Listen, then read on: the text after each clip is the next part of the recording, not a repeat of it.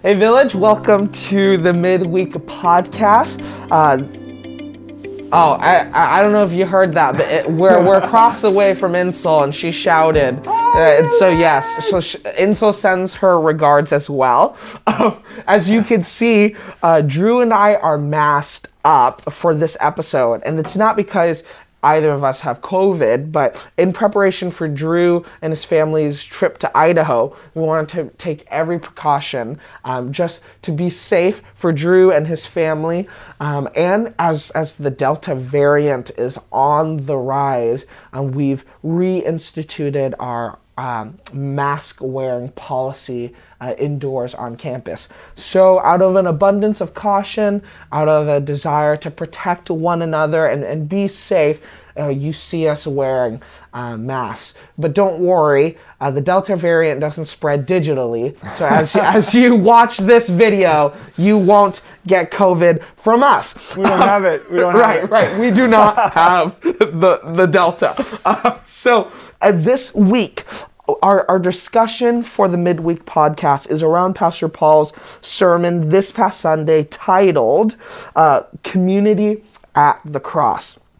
And what I love about Pastor Paul's sermon is it really brings forth to bear questions around what does it mean for us to be a community not only formed by the cross, but a community found at the cross. Because for us, this past 18 months, this past COVID season, what was supposed to be a year-long pandemic has now coming up to 2, and what we've realized is there's tremendous suffering that regardless of your age, ethnicity, gender, race, socioeconomic standing, we all will experience suffering. But what is distinctive for the Christian calling, the Christian life, the Christian community is we're called to be a suffering community, a community at the cross, formed by the cross. And so Drew, to really reiterate Pastor Paul's questions to you and I today, what does the cross of Jesus mean to you? When you think about the cross, what does it mean to you? Gosh, I would say the cross is it's the crux of human creation. It's when disintegration and when all of the world falling apart gets flipped on its head because Jesus conquered the powers and Jesus redeems, and Jesus is beginning the work of reconciling all things back to God, like Colossians 1 verse 20 says. Favorite verse, by the way. Love it. So for me, it's like a hinge point where it says, like the traditional story arc. It's when we start to reach that kind of not resolution yet, but we get the climax. Yeah. And so for me, when I look at the cross, I see not just a personal salvation, but certainly that. But I see all of creation hinging at that moment, and all of the spiritual powers and all of the worldly powers and everything in creation hinges at the cross. So for me, it's the defining moment of human creation. That's so powerful that you would say that, because within the early church fathers, there's this idea that is almost catalytic, but some church fathers will say, in Genesis, God begins creation, but on the cross, God finishes creation. Because when Jesus says, it is finished, some lines of interpretation will say, the work of redemption and reconciliation, the defeat of sin is finished, accomplished upon the cross. Sure. And that is a valid trajectory. But another very stimulating and articulate line is that upon the cross, Jesus, as the creator of the universe, finishes his creation. Because in Genesis, God says creation is good, but creation isn't finished. And it's upon the cross that Jesus brings the entire cosmos back to him, under him, because he is the very word by which creation is sustained, and he's the very word by which creation is created. Okay, question for you, yes. if you don't mind. Yes. There is no end of the seventh day of creation, but there was an early into the day when Jesus died. Yes. No. Is there And a so chance there's that's a the lot of seventh day? imagery there. It's a very potent idea. Father John Bear, who is probably the preeminent most the most expertise. Yeah. He's at University of Aberdeen in the UK, but he's probably the most well-versed patristic scholar alive. Is it B-E-A-R? Behr. Okay. Yeah, Like yeah. the paint. Got it. Yes. Got it.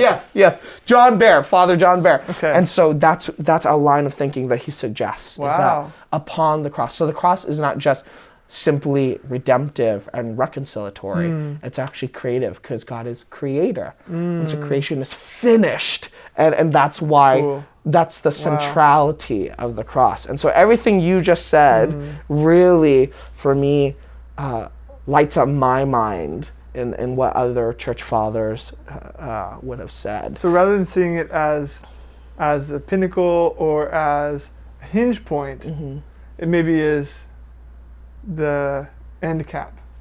Yes, and the reason for that is also because for the church fathers, the incarnation is not an episode in the life of the Son. It's not that there's Father, Son, Spirit, and then one day the Son said, I'm going to become Jesus. Yeah. And therefore the incarnation. For the church fathers, for the early church, the incarnation was, is, and will always be who the second person is. Oh, wow. That's So good. Jesus doesn't just come into existence because of sin, Right. because the existence of Jesus is not dependent upon sin. Right. So the incarnation in the early church actually takes on a much richer and fuller palette. And that's the everything that goes forth does not return void. God's word goes forth and does not return void. Yes. So God is not just reconciling and destroying sin. God is finishing his work, which is creation. Beautiful. And so it's a very mind-numbing or mind-blowing, depending on the direction you take. And so another question that Pastor Paul asks us is, as we look at the cross and Jesus of the cross, how would you and I understand following Jesus today? Ooh. That's actually a question he asked me in my interview process back in the beginning of the year. I think it was January or something. Yeah. But I think something I would note is that in Jesus' teaching, he asks us to take up our cross and follow him. He says this to his disciples. And so if we call ourselves his disciples, maybe we might sell ourselves a little short if we leave that out. So when we look at the cross and we say, am I willing to go there with you? That's significant. Now certainly Jesus isn't just asking us to literally die on the cross. Not most of us. But I do think it does require a cruciform, so shaped by the cross, way of life. So willing to suffer, willing to be humiliated, shamed maybe even, like Paul talked about.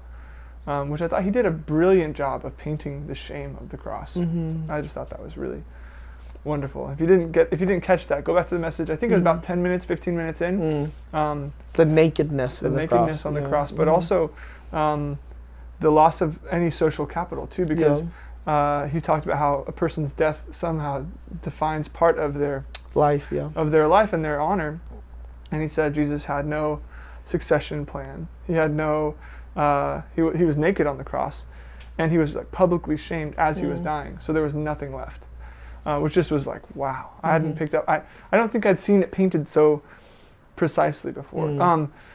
Anyway, so going back to how I would say, what does it mean for us to then follow Jesus there? I think it's like in Philippians says, to count another as higher than myself. So to look at others as better or a higher priority in my life than just me. And it's a hard thing to even say, much harder to do. So cruciform living, I would say, is the invitation of the cross to us.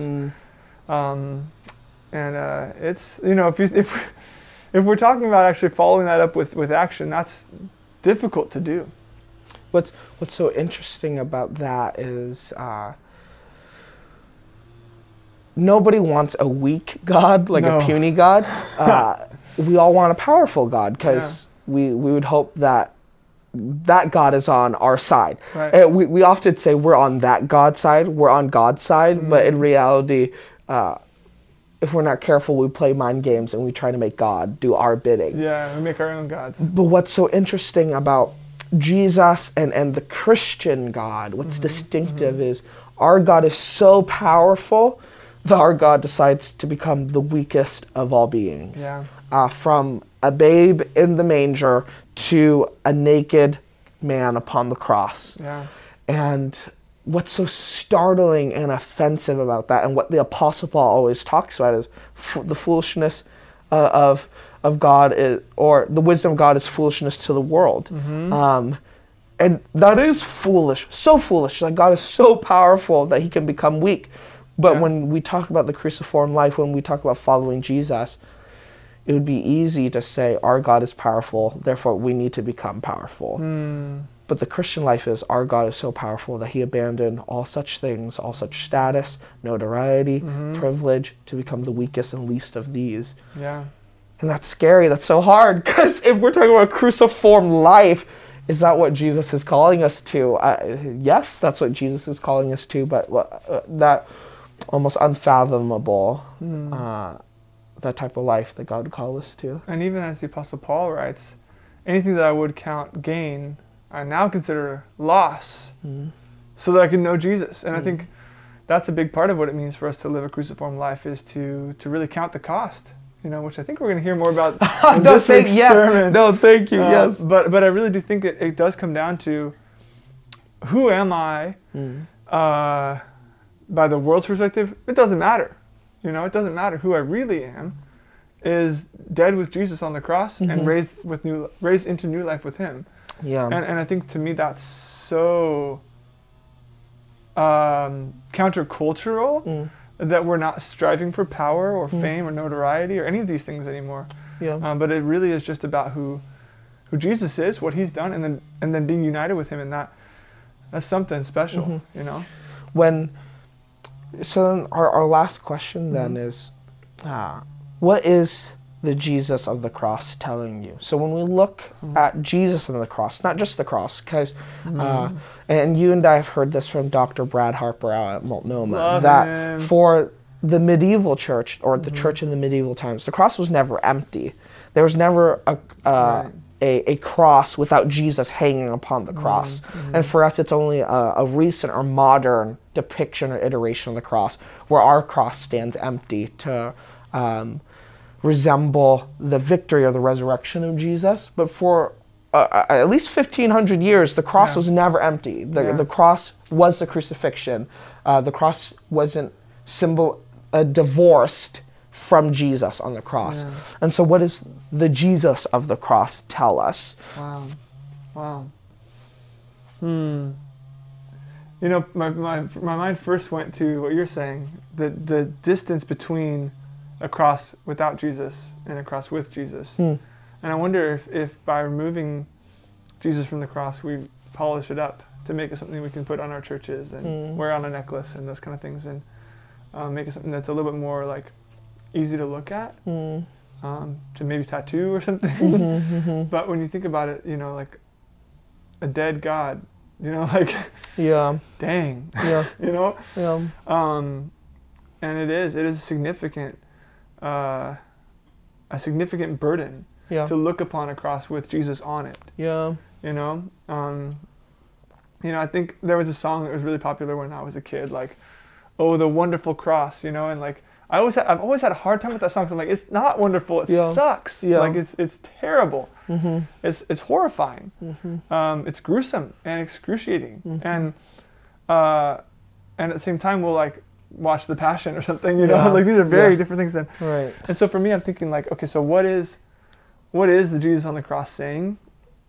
Come and follow me, I guess. And then at the same time, he's also the same God who said, like we talked about last time, take my burden on you. It's light, and his yoke is easy. Right. And you're like, that doesn't look light or Right, easy.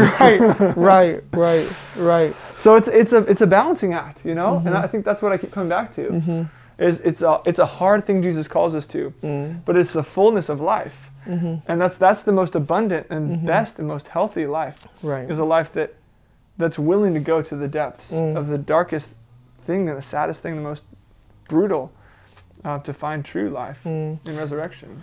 And that's so poignant because it ties into what Pastor Paul said when he opened up his sermon this past Sunday, was a high Christology. Yes. A high Christology and a low Christology, the difference is a high Christology claims that Jesus is God. A low Christology, a low view of Christ would say Jesus was just a simple man who was a gifted teacher who became a Messiah, who was then lifted up as a Messiah. So a low Christology would not view Jesus as God. But then we also have a strong Christology or a weak Christology. And oftentimes, if we're not careful, our weak Christology would be, Jesus died, so I don't have to. Right. And what you just said, Drew, with the voice of Jesus on the cross says, come and follow me. A strong Christology would say, yes, that is the commitment. That is the way of a disciple. If we're to follow Jesus, we don't get to decide where. If we're following our teacher or our rabbi or a master, if his life, his trajectory is to lead him to the cross, we can't go, yeah, I'm just going to stop outside the gates, because that's what his disciples did. There's a Dunkin' Donuts over there. Exactly, or a Chick-fil-A or a Shake Shack, that's like, we can't stop there. And I think, and what's so poignant is that when Jesus says, come and follow me, upon the cross, Jesus answers every concern we ever have. To the people who want power and affluence and prestige and position, Jesus says to the Father, Father, forgive them, for they do not know what they do. So for those who are worried about giving up their position or privilege, it's because of their position and their privilege that Jesus is on the cross. The religious leaders and political leaders crucified Jesus and executed him as a criminal. And so Jesus says, Father, forgive them. He answers every objection. And then to the people who say, I have family I need to take care of, Jesus says, John, this is now your mother. Yeah. Every familial tie needs to be brought under submission to the church, which is now our mother, as we're reborn in baptism. So, and then to the people who are worried about money and who take Jesus's clothes, he looks with great compassion and pity. Yeah. And so Jesus answers every human need and every human calling on the cross. He answers every need because upon the cross, creation is finished. Wow. And so this is a hard conversation, because now I'm wondering, man, to what end is God calling us to follow him? Right. Well, and I think in our affluent society too, it's much more difficult, because not more difficult than elsewhere, but it's difficult for us to recognize it and not pull the call out of context and say, well, Jesus didn't really mean that. I mean, I can't even count how many times I've heard preachers say that, but like, I really do believe that Jesus is calling us to give up everything. Right. And I don't know what that looks like every day, and that's hard, know. I want stability in my life, and I want things to go well. And I think God does too. But maybe his definition of comfort or stability is different than the American one. And for me, I need to be willing to sacrifice that. And I want to make it very clear, me saying all this stuff doesn't mean that I'm doing a perfect job of it, because oh, it's hard. I wrestle with it too. But I really do believe Jesus calls us to come and die, die to yourself, and then from there we say with Paul, I've been crucified with Christ. It's no longer me who live, it's Christ who lives in me. So our identity is now no longer found in the other things we might identify ourselves as. We identify as crucified. And then through that crucifixion, we're brought to new life through the Holy Spirit. And we live now in a new way with Christ living in us. Okay, Village, so I guess that's not to end on a somber note, but that really is the challenge for all of us. It is. Who are we called to be, not just as isolated individuals, but as a community of believers, as villagers, and how are we to find our identity, our life hidden in Christ as He is found in us? Because the real challenge is, lest we hear Christ's call and turn away like the rich young ruler, sad because he had to give up his toys. Would we hold to the cross? Would we hold to a cruciform life? Would we hold to the promise that Jesus has given us upon the cross, that there is resurrection life, not without the cross, but in and through the cross? And so, as always, thank you for joining us. If there are any questions and comments, feel free to send them in at tony@villagebeaverton.com, and we'll see you on the next episode. Thanks.